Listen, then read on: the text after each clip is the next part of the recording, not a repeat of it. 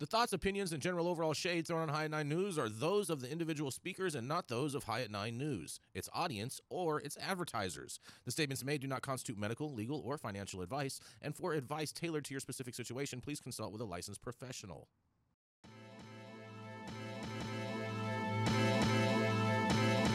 Welcome to the High at 9 News Hour, where you will hear from cannabis industry experts and professionals from around the country talk about important topics while shining light on global issues and discussing cannabis as it relates to politics, regulation and reform, data and technology, science, research and medicine, family and parenting, art, celebrities and entertainment, fitness, sports, mental health and wellness, and plant-based medicines and entheogenics. Together, we are building a stronger community, fighting the stigma and creating change.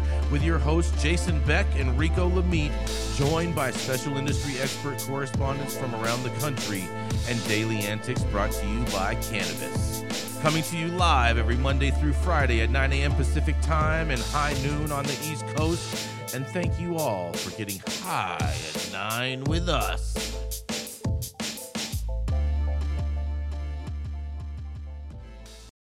Oh, yeah. Good morning, everybody. That's right. It is Wednesday, September 27th. It is Hump Day, and today is National Corned Beef and Hash Day. National Chocolate Milk Day, because what else are you going to wash down with corned beef and hash? Oh, man. National Crush a Can Day. National Women's Health and Fitness Day, Liz. World Dense Breast Day. So I brought the guns. Yes, World Dense Breast Day. What do you think about that? And National Day of Forgiveness, everybody. That's right.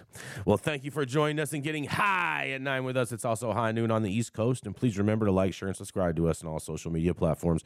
Use that fancy little QR code right there in the top-hand corner of your screen to see where you live on the internet. And we're live every Monday through Friday on YouTube, Facebook, Twitch, Twitter, and Rumble. Is that all of them, Adam? Oh, yeah, that's right. We got our technical difficulties working out over here. Thank goodness. Thank goodness. But so we want to welcome everyone joining us from any of those platforms, as well as everyone joining us live today. But I'm going to kick it off real quick. I have a bunch of stories for you guys, and we have Liz Grow joining us back today, so we want to give a warm welcome back to Liz Grow. And we also have Mr. Dale Schaefer. Gretchen is out on the Hill working on safe banking. Rico is probably getting discharged from the hospital today, so we want to give a big ups to Rico and his family and send a lot of love over to him over there, as well as Mandy and Luke happen to be traveling today. So nonetheless, we're going to keep this thing going. Man, oh man, oh man. It's probably the cleanup crew today, Jason. Exactly. But, man, let me tell you about this. Oh, boy, because the U.S. Senate looks at cannabis banking reform, but the industry says it's not enough. A U.S. Senate committee will meet today. That's right. On Wednesday, we'll vote on whether to advance a bill that will allow the legal cannabis industry access to banking, an option the industry lobbyists have long sought. But even before the Senate Banking Committee takes up the Secure and Fair Enforcement Regulation Banking Act, nicknamed SAFER Act, some in the industry say it's not enough. They point to issues including 280E of the federal tax code, which states that businesses dealing in illicit substances cannot write off the cost of doing business from their taxes. Critics include Cody Bass, owner of Tahoe Wellness, a cannabis dispensary in Lake Tahoe, California, who said he is facing $3.4 million in back due taxes due to Section 280E.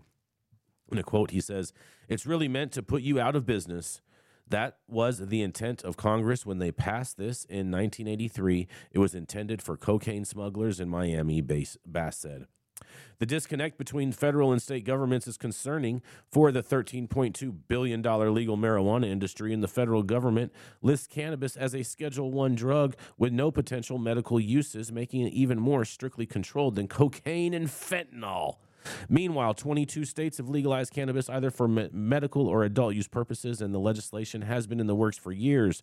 First introduced in 2013 by Democratic Senator Jeff Merkley, and the industry's pretty frustrated that we're still talking about it, said Aaron Smith, CEO of the NCIA, National Cannabis Industry Association.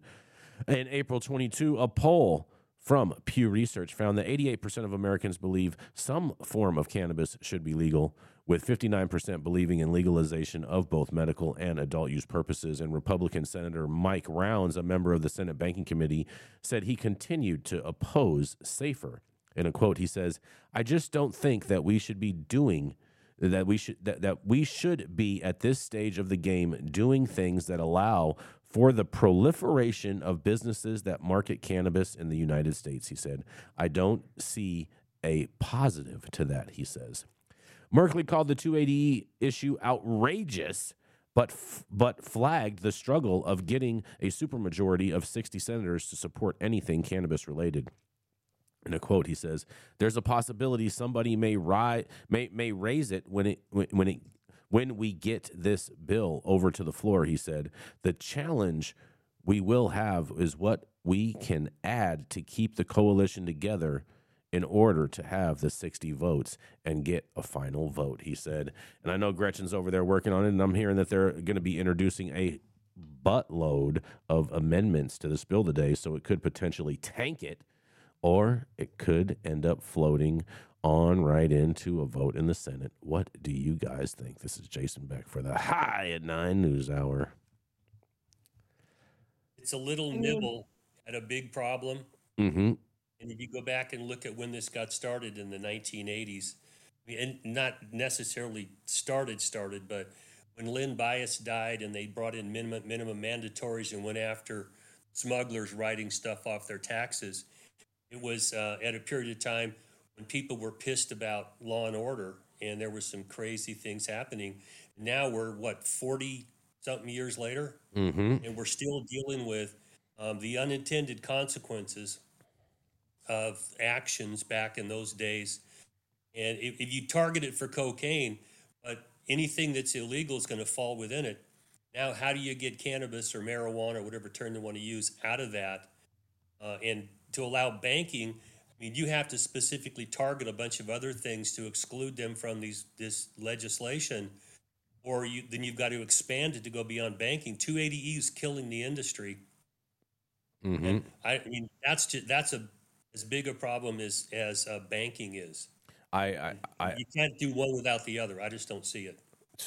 I agree with you, Dale. We definitely need some 280E relief, but we're not going to get that with a safe banking bill. Unfortunately, we would get that if they did move this to Schedule 3, but we're not going to win at all, and we're just going to hand the industry over to Big Pharma if that happens.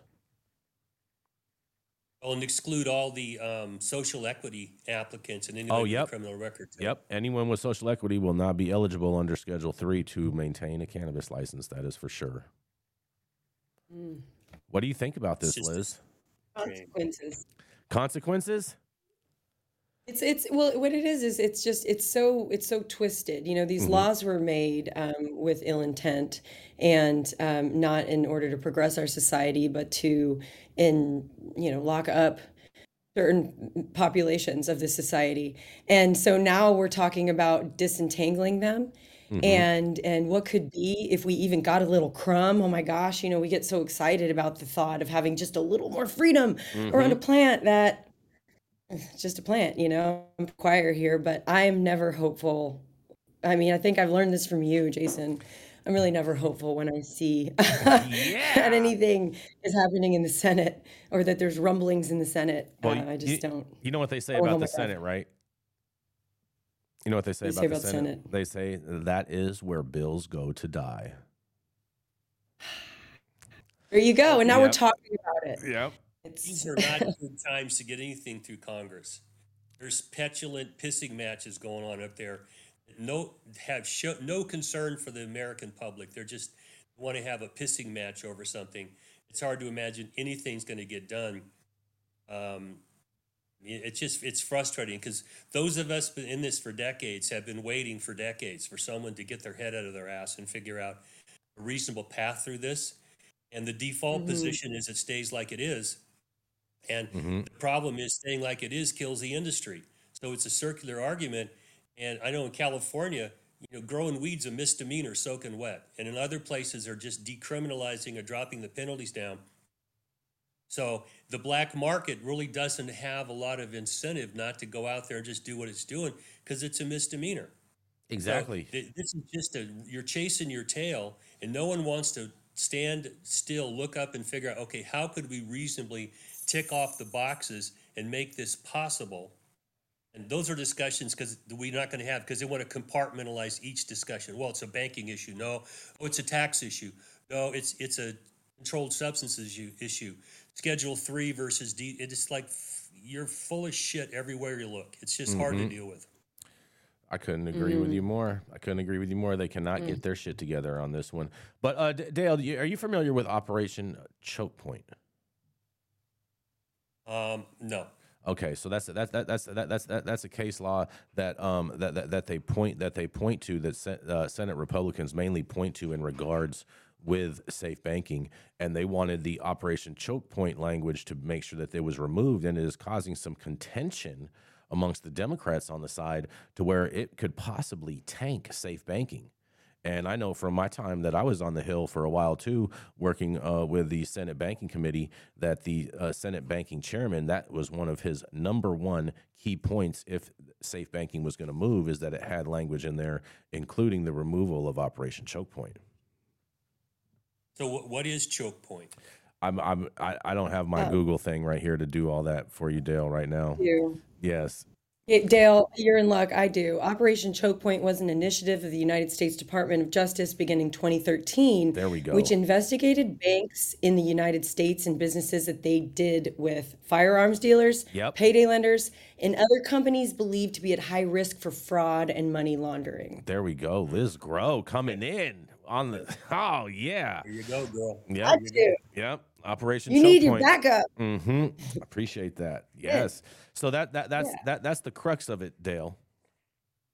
Well, it seems like the best laid plans don't think about the long-term consequences.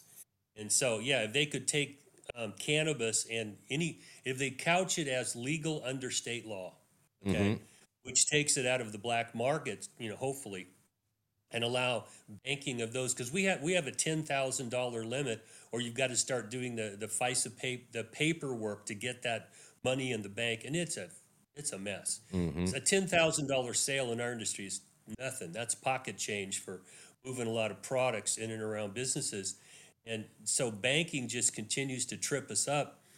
And if you're under the state's review for your license and you're following the rules, then what is the extra problem here with fraud? If there's a local and a state agency looking over you, it doesn't mean they won't commit that, but you're not at high risk for fraud anymore if you're under the guise of a state agency and a license. So it's going clear back to the minimum mandatory problems from the 80s and 280E. The long-term consequences of a knee-jerk reaction to go after a problem, or we're left with more problems down the line. And then the argument's, if we do this, it's going to cause that problem. Well, fuck you. Take it out of the CSA and let this be handled like alcohol and stop all this nonsense. But, that's too much of an ask in these times where everyone wants to shoot each other. Yeah. Just crazy. Right. Everyone wants to shoot each other. No one wants to agree. Everyone has the right answer. But it's like we're all just fighting these like mini battles. There's no unification. It doesn't seem like there's any leadership that is reasonable or taking a reasonable approach with cannabis. I mean, certainly not here in Texas, but it seems to, it seems like there are bleak times ahead with, cannabis. That very, very true. I couldn't agree with you more on that, Liz. Seeming very, very bleak. But we're gonna keep this show rolling. We're gonna go right into a commercial, and we're gonna be right back. Relying on 25 years of commercial hydroponic experience, King Solomon Nutrients has engineered the best liquid and dry fertilizer products for cannabis that preserves the crop, the soil, and the environment. Through relentless passion, research, and innovation, King Solomon has developed simplified cannabis crop nutrition you can trust. It was created for farmers, by farmers. Don't mess around. Try the crown.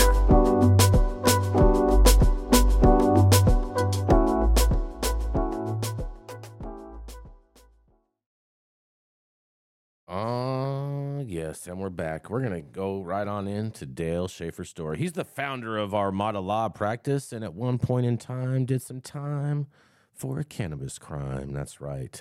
It is Mr. Dale Schaefer. Good morning, everybody. And for those on the East Coast, good afternoon. It's time for a highball somewhere, right? My story comes out of Law 360. It has to do with bankruptcy, which, yawn, yawn. I always tell Gretchen, have your espresso now because this shit's inside baseball and it makes people bored. We had a decision out of a bankruptcy court here in California, and the headline is Pot Company's Chapter 11 again is okayed over U.S. trustees' protest. Now, my firm helps businesses liquidate, buy, sell assets, mergers and acquisitions, things like that. And it's not uncommon to run across a company that is underwater. In fact, it's probably to be expected in California. If some company's up for sale, it's underwater. And the question is, what do you do about that? In traditional business, you have the bankruptcy courts available, and you file a petition in bankruptcy, and a trustee comes in and gathers all your assets up, identifies all your creditors, and then you put together a plan to liquidate or reorganize, and the creditors are paid what they're going to get, and then they don't like it too bad. And the business is then off the hook. It's out of trouble from a creditor-debtor standpoint.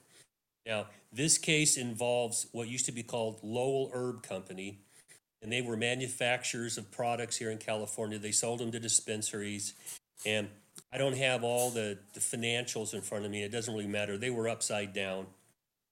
And so they ceased operations in 2021. They transferred their intellectual property, which is basically their trademark and their names, to a Canadian cannabis company for a little over 9% of the company's shares, which is worth $35 million. About a year and a half after they ceased operations, they filed for Chapter 11 bankruptcy, which is a liquidation. We're going to gather up all your debts, all your assets, and then we're going to liquidate them all, pay your creditors off, and then you're done. Okay? U.S. trustee, the bankruptcy trustee, filed a motion to dismiss last year, November of last year, I think. And the court said, hang on. Just because there's cannabis involved here doesn't mean we're going to dismiss. Okay? And then the trustee lost. The judge was not going to dismiss and allow the plan to go forward. The trustee filed a second motion to dismiss, and the court took another look at it and came up with the same conclusion. And they came up with the conclusion for some narrow reasons. First of all, Lowell had stopped doing any active cannabis business. And what they owned stock in what appeared to be a lawful cannabis corporation, which is operating in cannabis businesses in Canada lawfully. So they were no longer actively involved in weed, they owned stock. The trustee took the position that, oh no, this is a conspiracy to violate the Controlled Substances Act because you own stock in a company that's out slinging weed.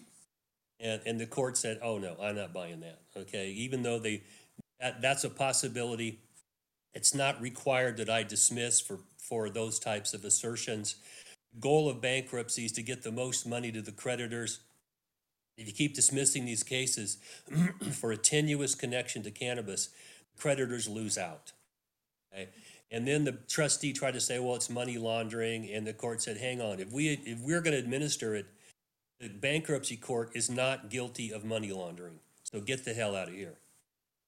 Okay, so now that the court has approved the plan, what Hacienda is the company that is technically before the bankruptcy court, they're going to sell their stock in the Canadian company over time because they argued that if we dump it all at one time, it diminishes the value of the stock, and the creditors just will not get as much value as if you let us sell it over time. The court agreed to administer the sale of the stock over time to get maximum benefit to creditors. So the bankruptcy pundits are trying to figure out, what the hell does this mean? And it seems that if you stop being actively involved in cannabis for at least a year, that's at least one marker. And if your connection to cannabis is not direct but it's more tenuous than that, and I don't know if anybody understands completely what that's going to mean. But Hacienda to own stock in a legal business in Canada that arguably violates United States law, and the court found that that's a tenuous enough connection to allow this to go through. I do not know what this is going to mean for going forward, because there's too many businesses out there that I've dealt with, either as an attorney or going after them to try to acquire them, where they're upside down and they just don't know what the hell to do. Receivership is the other area you can go to, but you lose control of your business. If your creditor starts suing you, the court can bring everybody in and try to assign assets to creditors and get people to agree to accept those and dismiss all the other charges. But bankruptcy, the bankruptcy court will bring an end to it. Debtor is let go with no remaining debt. The creditors get what they get, and you actually have a clean business after that. So I don't know what the answer is going to be, because without bankruptcy protection, people's investment in cannabis companies are very tenuous. You could lose it. And again, this is where you need a couple of espressos just to deal with this, because unless you're involved in a company upside down, this is boring as shit. It's like watching paint dry. But if you do have a cannabis company that's upside down and you need help liquidating assets or selling it, then this may be helpful to you. So that's the story for this morning. Throw it back at Liz and Jason. What do you guys have to say about this? I have a quick question, Dale. Is the issue that they're trying to file for bankruptcy twice, or like what's the issue? What you Well, know? the issue is that the trustee lost and didn't like it, so he made a second Ah, shot at it. Okay, they got filed it. bankruptcy September of last year, and the trustee filed for dismissal and didn't like their plan. Okay, Mm-hmm. and the court said, Okay. no, we're not going to dismiss this. And they came back at him again. The court said, no, we're not going to dismiss it. But Mm-hmm. Because he's trying to come back and say, hey, this is money laundering. They have all this stock in this Canadian weed company, and I, man, I it's I'm it's well, when you messy. I'm surprised, Dale, that money they don't. laundering statutes are allow for prosecutions for all kinds of tenuous shit in and around the cannabis industry, and we need some clarification of that also. Well, Dale, I'm really surprised that the judge is even allowing this to proceed in this manner. I mean, because how I view it is he should throw all of the common stock into a receivership and just let them figure it out in there. To me, I don't see how they have any business talking about this even in a bankruptcy court, seeing as how they don't allow cannabis businesses to use that. Well, first of all, bankruptcy has very limited jurisdiction. Mm-hmm. It can't order anything to receivership. It can either allow bankruptcy and a bankruptcy plan to be approved or not. That's basically the limit of it. And you're right, we have not gone to bankruptcy because a couple of cases just said absolutely not. If you're involved in cannabis, don't even try Mm-hmm. to come in the front door. You're not going to get there. Exactly.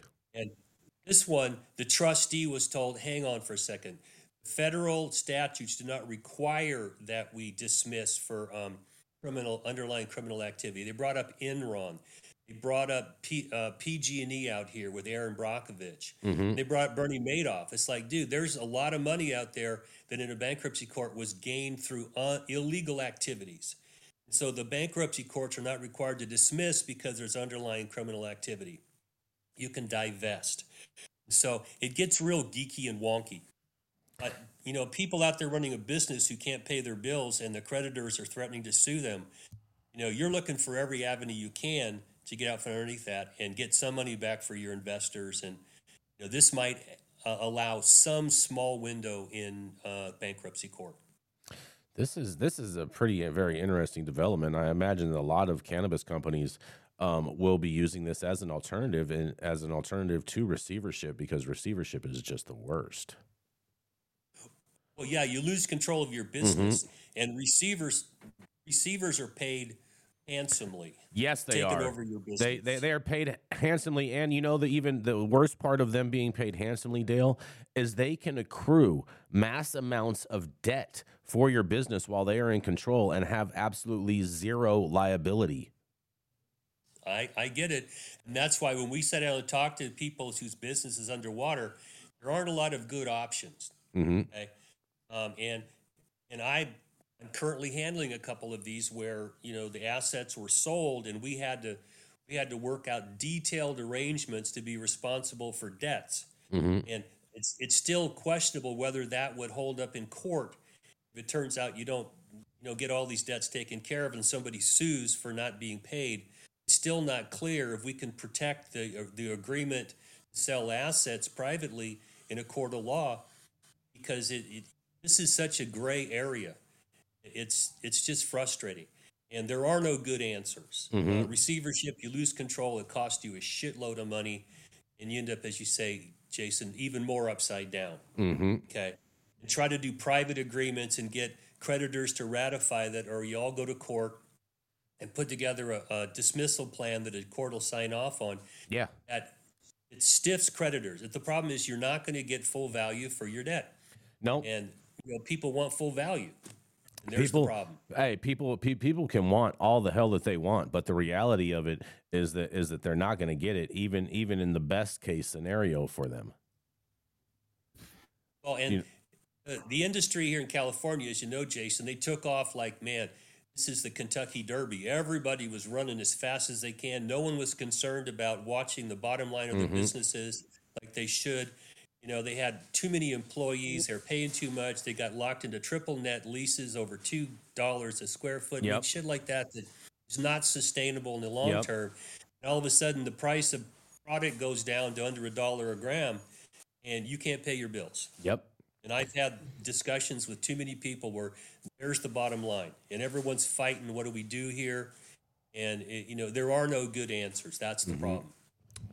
Very true. There is no good answers. What are the no good answers? Before we move on to the next story, though, I would love to hear, Dale, what, obviously your advice is just put good business practices from the beginning for folks still wanting to enter into the cannabis industry. Do you have any other advice for people who still want to make a go at it?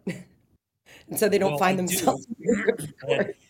If I have the opportunity to get there from the formation and foundation of these businesses, then we do a lot of educating of what these businesses are all about. You have to understand the regulations, the control group.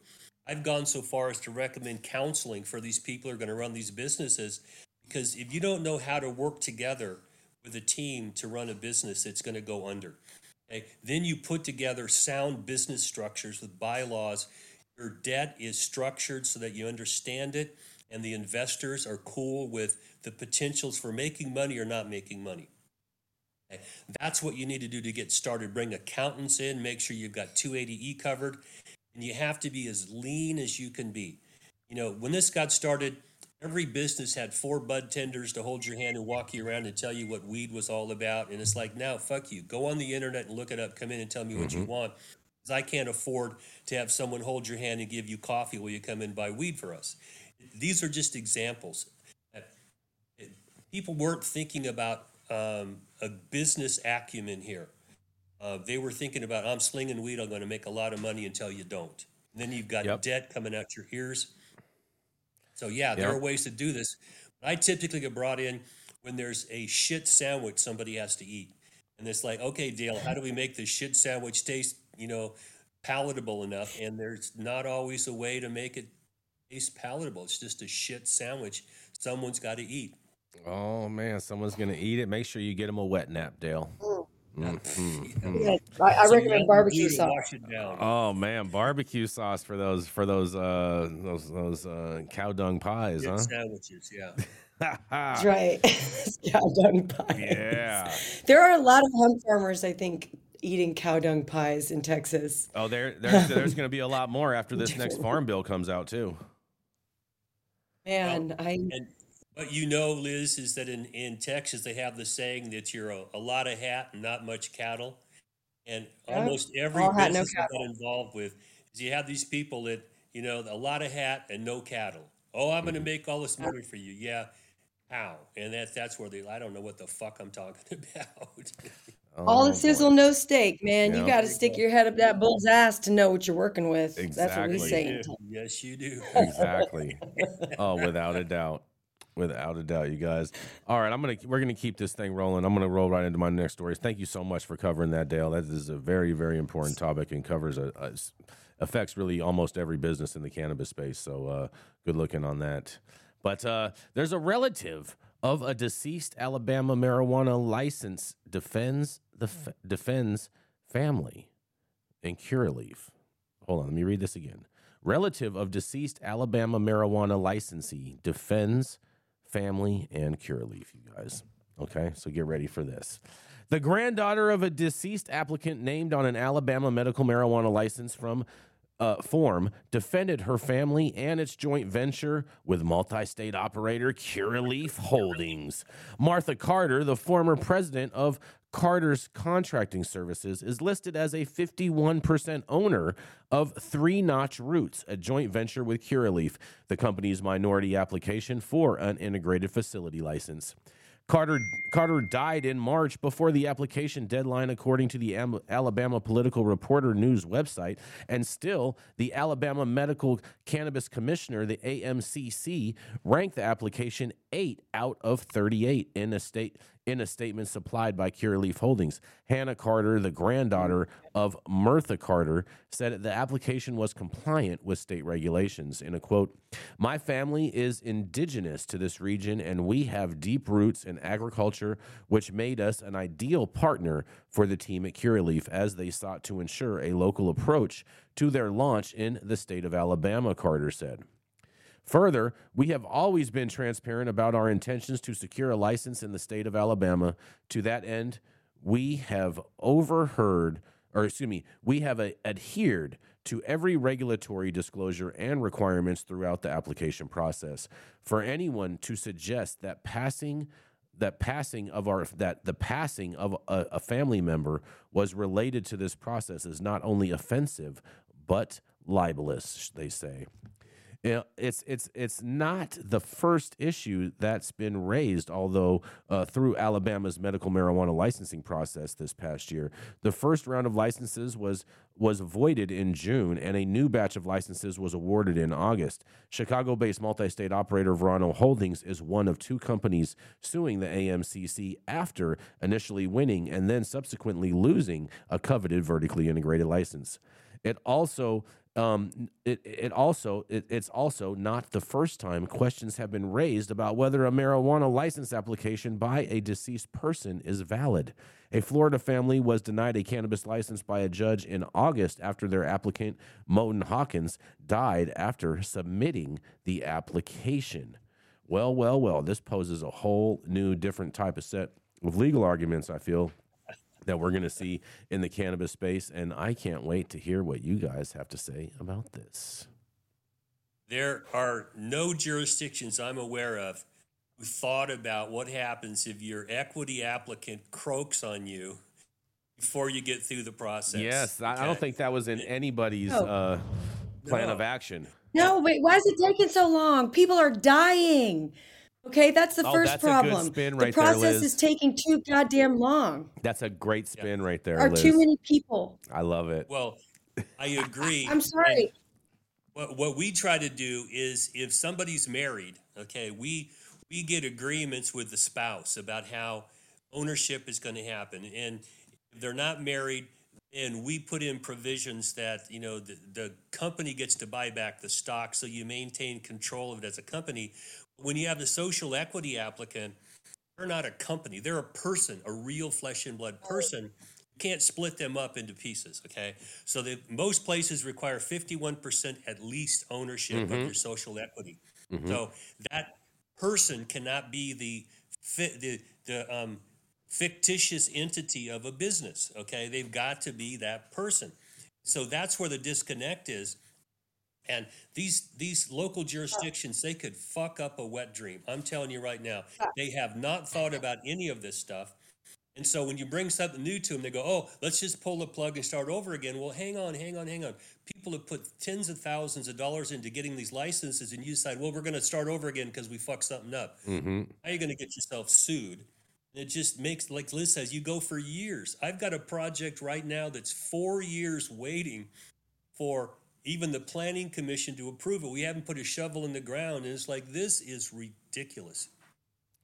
Lots. Man. Fucking ridiculous. And it's because everybody's got their hand in the pie. And that is the problem.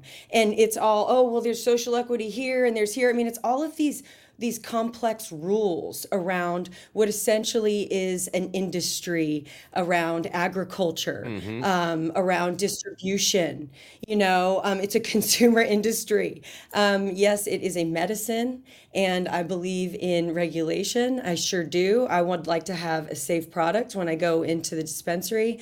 But I'm also an American who can go down the street and buy Four Loko and down that, and that's perfectly legal. And if you don't know what Four Loko is, look it up. Oh But boy. it's just like, come on, what are we doing here? It's all bullshit. It's all complex bullshit. And I'm so sorry for these families who are fighting to see their dream realized, because that's another thing. You can't put it all. I mean, I know you have to have one applicant, you have to have one person to point to, but it's just not realistic. These are groups, organizations are coming together to pool this money and pool the brains and pool all of it. Just because a person dies does not mean that the dream dies or the system dies. So it's what a mess. Congratulations, Alabama. Man, I mean, I just feel like, Texas looked good. and I find it interesting because, like, even with Los Angeles with social equity licenses, those, you can't transfer them. And if you are able to transfer them, they have to be transferred to someone that is also a qualified social equity applicant. And I just don't understand how these people not having the ability to transfer these licenses are going to be able to ever really obtain the generational wealth that was promised to them at the beginning of all these programs. Exactly. And we could go on and on. It's a mess, and it's ineffective, and it's just not working.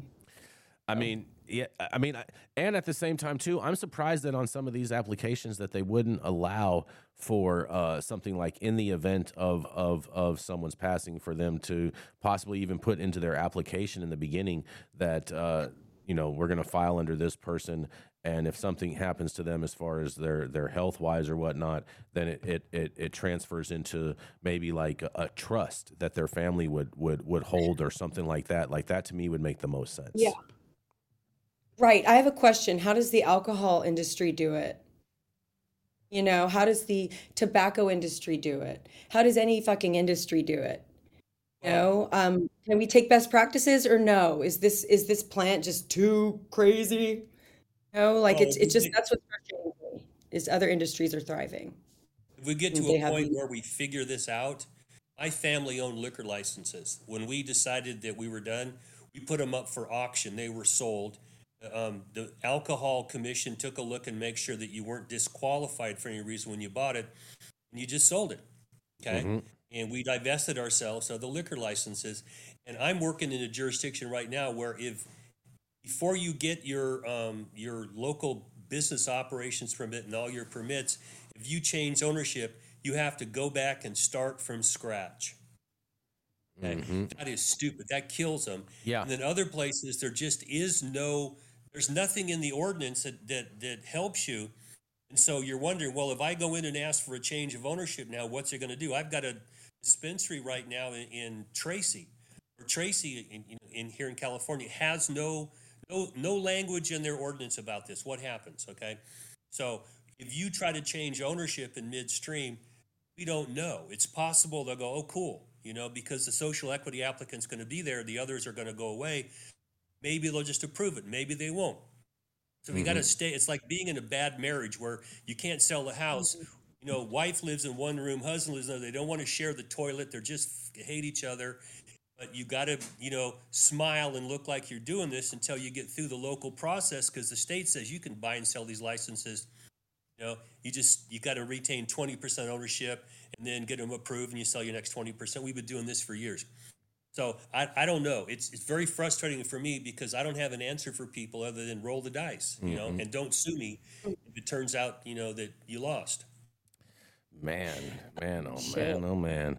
And on that, we got to You go wild, Dale. yes, we got to go to a commercial. We're going to be right back.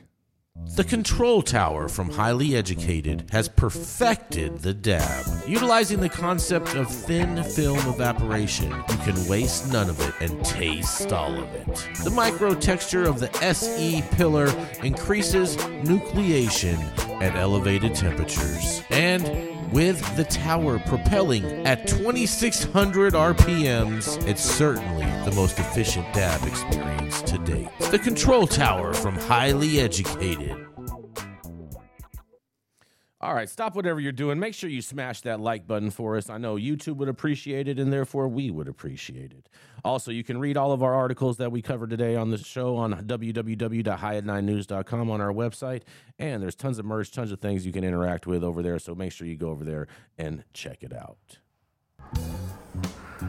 How's it going, guys? Saman Razani coming to you from Green Street here with Jason Beck, smoking on the best weed in the world. Did you know that we have an audio-only version of our podcast available on Apple, Google, Amazon, iHeartRadio, and Spotify? Tune in now and check it out.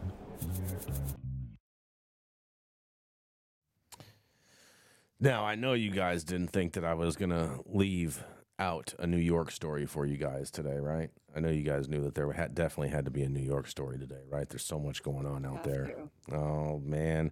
Well, New York pot regulator plans 1,500 new cannabis licenses to sell their surplus because there's so much boof weed in New York, they need more stores. Oh, man, I feel so bad for the consumer base out there.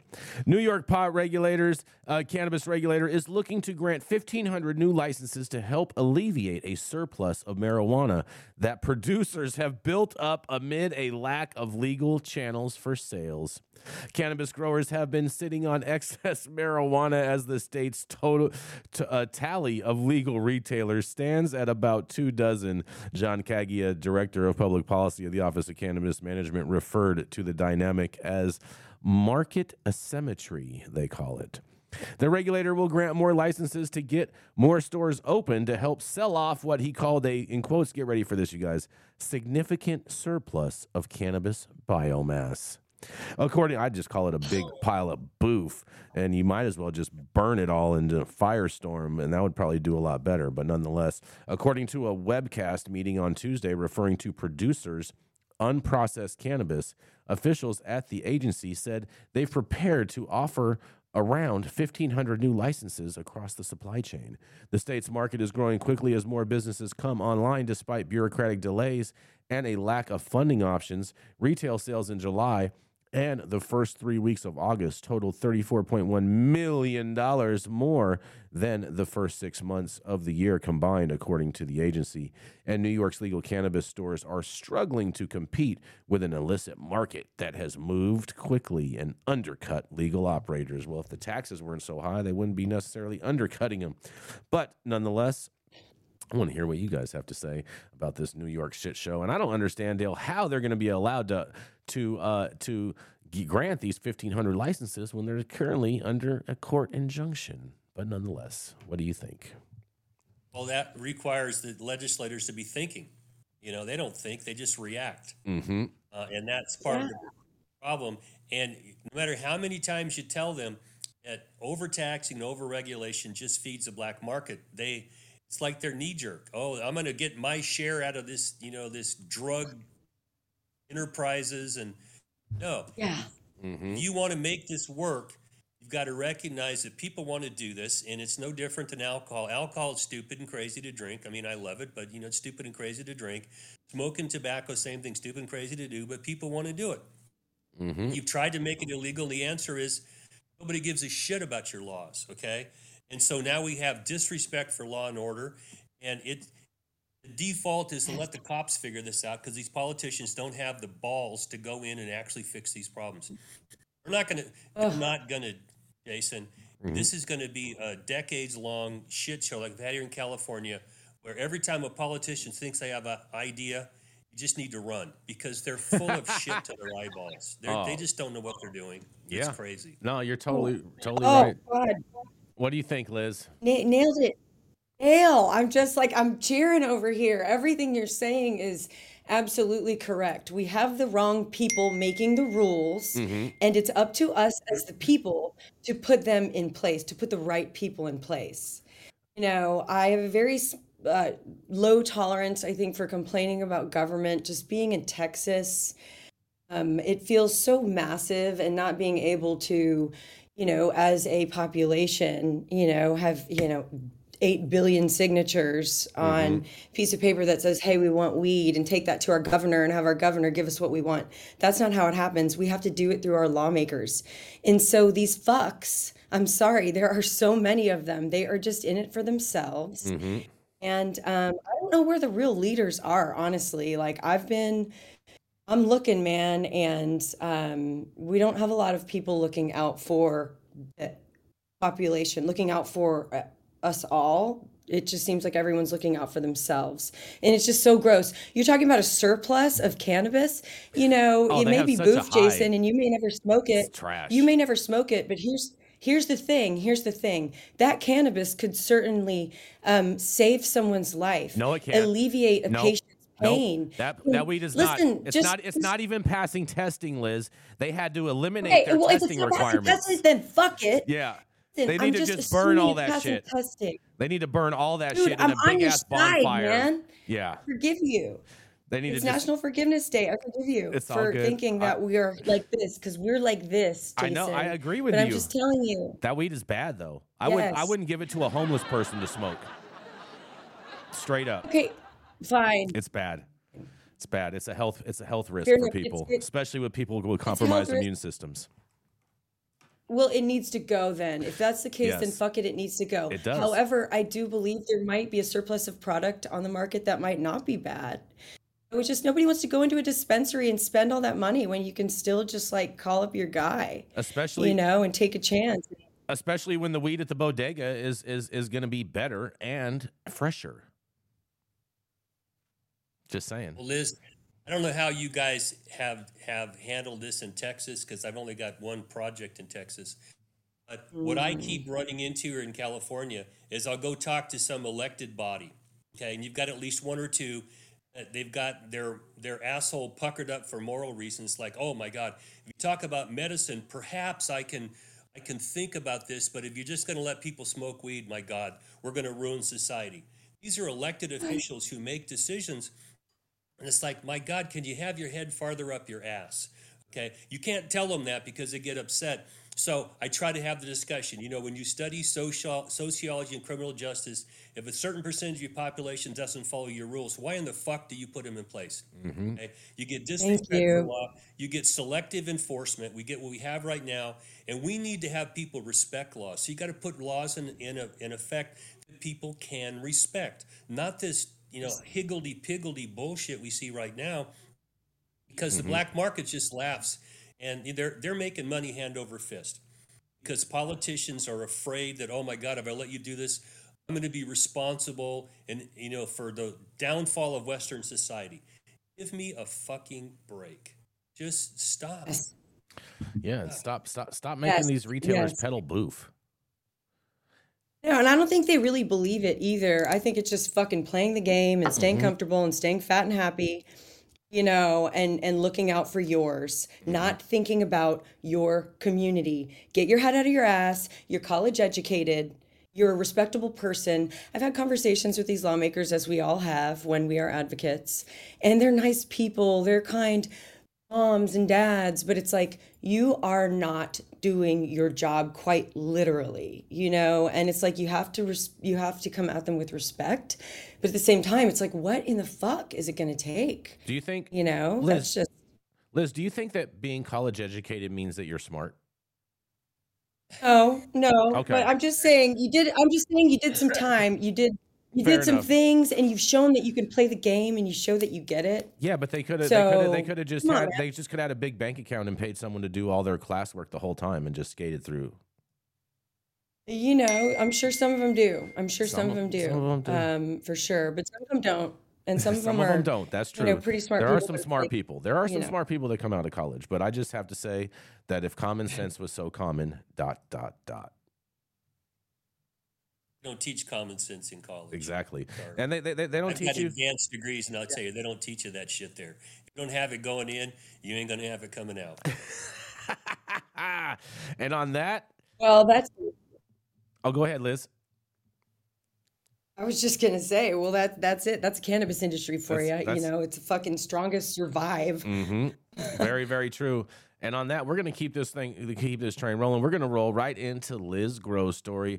She is the founder of a show called Feminize that highlights women in the cannabis space. She's also one of the founders of Grow House Media for all of your production needs out there in the great state of Texas. Oh yeah. Coming up next, it is none other than the Liz Groh.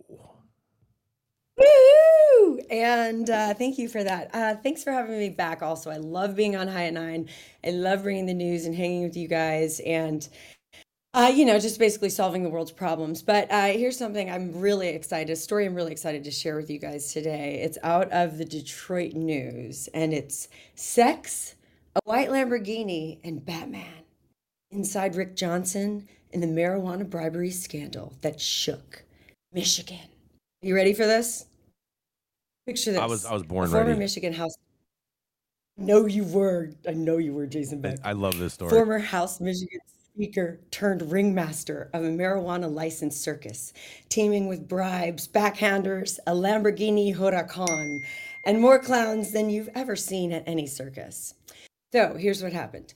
Mr. Johnson, once a shining beacon of Republican values, hey, shout out Republicans, Jason, has swan dived right into the midst of Michigan's most high-profile corruption case in 30 freaking years, y'all.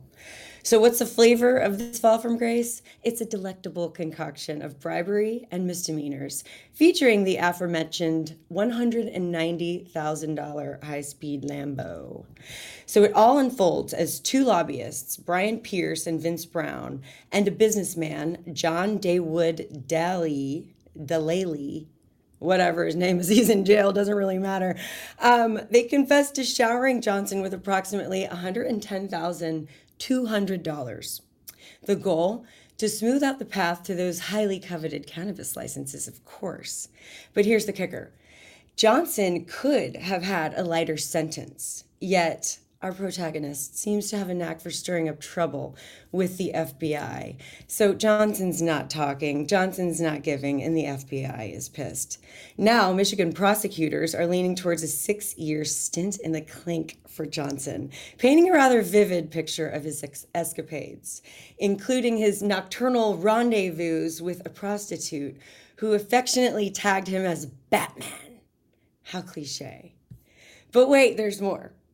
Our crew, including Mr. Brown with his now seized Lamborghini, they were all supposed to sing, unveiling the dark underbelly of the Michigan marijuana industry. Yet, the days roll by and there's nothing. They're not talking, they're not saying anything. There are no rats in this crew. So the FBI is pissed. They're going to get even more time in jail.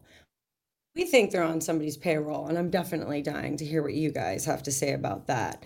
So Brown, this flashy, once really obnoxious lobbyist, now watches as his beloved Lamborghini stands as a listed monument to his fall, priced at a robust $210,500.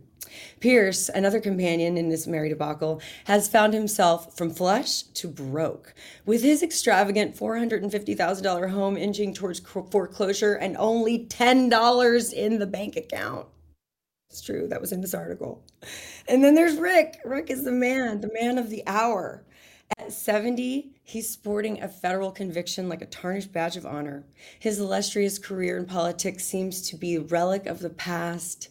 And as his former mate and marijuana licensing board member, Donald Bailey, mused, if you've compromised your integrity, how do you come back from that? This is Liz Groh reporting for High at Nine News. Guys, girls, what do you think about this story? Oh, man, Liz, I just wonder what this Batman kept in his utility belt. Right? Yes. Corruption's everywhere, Liz. I've been in meetings in the state of California where a former politician walks in and says, if you pay me X amount of thousands of dollars per month, I guarantee you're going to get everything you want. Okay? And how do you back out of those meetings, and leave gracefully? Because it's just been going on. We've had some politicians hooked up here in California for some similar shit. We've also had some people have, a cap popped in their ass for some similar shit. So, Well, I heard you say cat popped in their ass. I no, was they like, popped the cat. Somebody shot him. Yeah, they pow. Shit, man. Yeah, Texas Yeah. style. Texas style. Pow, Yeah, pow, absolutely. Damn. Yeah, I mean, I know it's you gotta laugh and you gotta learn from it. And I guess find out who those brands are, organizations are with like good people. I guess, I don't know, what's the thing? How do you, as a consumer, how do you fucking, Well, I don't know. well, What do you do? How do you the last correction? time we covered this story, because this story has been ongoing, we've covered it 2 or 3 times. This is a new update on this story. But he was about to get a sweetheart deal of a plea deal in this, where he basically, was not going to get no time. And now, Liz, you're saying that that he has been uncooperative with the prosecutors, and now they're looking at serving him like 4 or 5 years. 6 years, 4 or 6 5, come on. 4, 5, We're talking 6. 6. 6 years. They're pissed. And this is federal prosecutors, right? Am I correct? Yeah. Yeah. So Yeah, so federal therefore therefore you're going to do 85% of your time as a mandatory, if you're convicted federally, correct, Dale? Oh, absolutely. All right. And that's if you're good. Well, that's my point. So he's definitely is going to do at least 5 years if convicted on this, or when convicted on this, because I think he. All this stuff definitely happened. It's not like this stuff didn't happen, but we're going to see what these prosecutors can Most paint. people don't get a feel for until you go through this personally. The prosecutors are literally put a gun to your head and say, "All right, if you don't start talking, this is what's going to happen to you." Yep. Okay. Exactly. And so, in my case, the judge made it clear: I'm not going to give you a day over 5 years, but I have to give you 5 years. So I said, "Fuck it, we're going to trial. I'm going to get 5 years anyway." For these other folks, if you roll the dice and go to trial, you get punished for making them work that hard. And Reality of the prosecutions. And they have over a 90% conviction rate, because most people do take the deals and plead no contest or plead guilty, or for whatever reason. So there is an extremely high conviction rate that the government already does maintain. Easy to convict. Okay. It's not, you don't have to have specific intent to commit a crime. I mean, growing weed, all I had to do was just intend to grow the weed plant, and I was guilty. We tried to argue, I was growing it for medical purposes. No, it don't matter. It was a general intent crime. You grew weed, you're guilty. Ever since the first time you watered it, Dale, that was your intent. Yep. Oh, man. And then conspiracy to grow it. Yep. Same thing. Yeah, and conspiracy is a nasty charge. Nasty charge. Conspiracy to grow up because you were on like a chat thread with like other growers. No, fuck no. No. I had a disabled veteran help me grow it, and he drove it to people's houses and gave it to them. But that's a conspiracy to cultivate and a conspiracy to distribute. Yep. It didn't matter. I didn't make any money off of it. Does not None matter. of that mattered. Oh God, how do you think these guys sleep at night? Really? How do you? Aren't there more important things to focus on? Well, that's they how they get sent paid. somebody from the Department of Justice to every one of our hearings, sat right in the middle of a jury box and stared at us like, we're watching you from Washington, D.C. They didn't have a problem sleeping at all. They thought they were doing their job, locking a bunch of these goddamn drug criminals up. It didn't matter we were a doctor and an attorney that survived cancer. It didn't matter a goddamn bit to them. Such a shame. Well, bless Such your a heart. shame. Truly, Such a shame. Yeah. I'm wondering, what do you guys think? This is super important. What do you think Johnson's nickname is going to be in prison? It was Batman. No, what do you think? Big Johnson. Big Johnson. Big Johnson. Yeah, that's going to be his name over there. They're going to call him Big Johnson on the yard. Big Yeah, Johnson. exactly. Find out real quick what it means to be a wood. You're going to have to Oh, he is. Yes, get your homies around you that are woods. he is going to be in the wood pile for sure. Tribe up. That's right. Wait, what's a wood? It's white Wait, people. maybe we need White to people. put this off camera. White White people. dude. White people. I didn't know what it was till I got there. Yep. And they go, "Oh, are you in charge of the woods?" Yeah. No. Wood stands for Pecker Woods, which is basically the classification for white people in jail. And so when you go to jail, you ride in that car. If you're white, you are considered a wood. Yep. That's what happens in jail. Heavy shit. Yes. Okay. Heavy And shit. you I'll tell can you. become somebody's bitch in a New York minute. Yeah, you'll be holding their Oof. pocket, walking around the yard. Okay. But I Well, and on this, on that note, yeah, since this is a sad story, I have an even sadder story for you guys, and I'm sorry we're gonna end the show on a sad story, but I think it's an important one, Liz, and I'm very intrigued to hear your thoughts on this, because this happened out in Nashville, you guys. Okay, so not too far from you, Liz, but parents of a 1-year-old charged after a child found alone near 15 pounds of marijuana in a Nashville rental. Now, I'm just going to say that headline is a little bit misleading as you read into this article or whatnot, because I'm trying to figure out how a child is found near 15 pounds, and in the article you guys will see. But the parents of a 1-year-old are facing multiple charges after their child was found alone with 15 pounds of marijuana and a loaded Glock pistol inside a short-term rental in Nashville. DeSanto Haskin, 19, and Jane Snell, 18, were both arrested Tuesday afternoon by Metro Police at the Mint House on Rosa L. Parks Boulevard. Metro Police reported officers were called to location after staff said they found a child alone in a rental when they went to clean the unit. Upon arrival, officers noticed a strong smell of marijuana and located several large bags of marijuana inside a closet after conducting a prospective sweep of the unit. Authorities reported that the child, 15 pounds of marijuana and a loaded Glock pistol and more than $17,000 in cash were all found inside the unit, according to the officers. Scales and packaging material were also in plain view. And Haskin and Snell were both arrested after they showed up to the rental as officers were investigating the scene, said Metro Police. And Hoskin allegedly claimed that the marijuana, gun, and related materials all belong to him. He remains in Metro Jail on a $62,500 bond, facing charges including child neglect, child endangerment, possession of marijuana for resale, gun possession in the commission of a dangerous felony, and possession of drug paraphernalia. The mother, Snell, who was also taken into custody and charged with child neglect, child endangerment, she remains in Metro Jail on a $12,000 $500 bond. And Metro Police said the child was taken to Vanderbilt Hospital as a precaution, and the Department of Child Services was reportedly called to make custody arrangements. Man, oh man, that's a sad, sad tale. What do you two think about that? I'm that more is concerned about the gun and leaving a 1-year-old kid alone. I mean, it doesn't sound like the gun was out there for a kid to just crawl over and get it, but it's still pretty stupid to leave a 1-year-old alone. I agree with that. Irrespective of anything in that I unit. I totally agree with you on that, because the reality is if they wouldn't have left the child alone, this would never happen. This would never happen to them.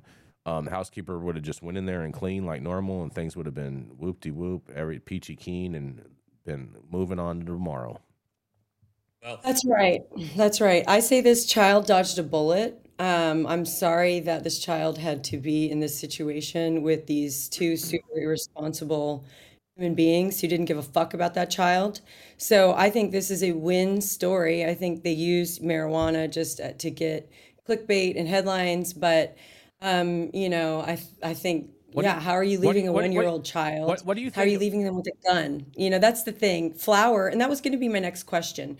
What was it? Was it 15 pounds of flour versus like edibles? I think parents who leave flour. edibles around their children are highly irresponsible as Yes. well. Like 100%. you just they're selfish. It's just like, I'm glad you feel good, but your kid is actually trying to have a childhood and like live an awesome life. So it's definitely, I'm glad they're gone. Lock them up and throw away. Damn, What's lock them up also and throw away the key. it's interesting that they take the kid to the hospital. Okay, now, Yeah. hang on. Because I worked in an emergency room, and I've had kids show up that had actually taken drugs that would kill them. Okay? Yep. And if somebody showed up and the parent said, "Oh, they got a hold of my gummy," we went in the back and kind of chuckled. It's like, okay, do you understand that no human being can eat enough of this stuff to kill themselves? I'm not advocating you do that. The kids probably No. have the experience, but taking them to the emergency room like it's that fentanyl case in New York where those idiot fucking people left fentanyl around little children. It's not that. It's the hysteria over this that just is Well, continuing. don't you think, Dale, that And they that's did the that? Don't you think, Dale, that they did that mainly for the police report, and when they take it to the judge, they'll be able to stipulate that they did this, and that just creates to the drama effect in the courtroom? Well, of course it does, but it's drama. It's not factual. You know, the overdose, the lethal dose for half the population's 1,500 pounds consumed in 15 minutes. And this was only So a kid 15 in a pounds. house with 15 pounds, it's fucking stupid. But listen, it is fucking stupid. But listen, here's what we're dealing with right now. You know, being in a state like Texas, we don't have, you know, really legal products unless you have your prescription and you have to get them a certain way, blah, blah, blah. But you can go down the street and get Delta 9 gummies and, you know, Delta 8 gummies and Delta whatever gummies, right, in the gas station. So when you leave, you know, those, even the Delta 9, that is like perfectly, it will never kill you. It can truly harm a child. Unfortunately, there's a person in my circle who left her gummies around and her child got into her gummies and child actually went into a coma, you know? And so it could have been, hey, maybe sugar coma, you know, I don't know, but it is definitely, it's a federal substance, federally controlled substance. And it was a real big deal. And, you know, my heart goes out to the family and my heart goes out to my friend, but my heart truly goes out to that child, you know, and hoping that that child is, you know, okay. And I'm sure she is, but it just fucking sucks, man. We got to be Yeah. careful and more responsible, I think. More responsible, yes. Very, very, Yes. very true. Definitely, parents, make sure that you are not doing things like this. You definitely have to be responsible. But I just have one quick question before we wrap it up. Do any of you find it interesting that the headline read as it did when in reality the 15 pounds of weed were in a trash bag in a closet? Yeah. That's No, media. that's a shocker. Right. That's total That's a shocker. total clickbait. The kid was not necessarily. It's like they got the around baby weed. sitting on bricks, you know, with the gun Yeah. and the chains. Oh man, That's like a Vato. Yeah, like the come on. like the It's- like the right. like the American Eagle in America Fuck Yeah video. Yeah. With a tattoo Yeah, of with an a American tattoo. Eagle Yeah, across his exactly. chest. Yeah, that would be pretty tough right there. That would be pretty tough. Oh man. Oh man. I hope you guys got a good visual. But thank you all.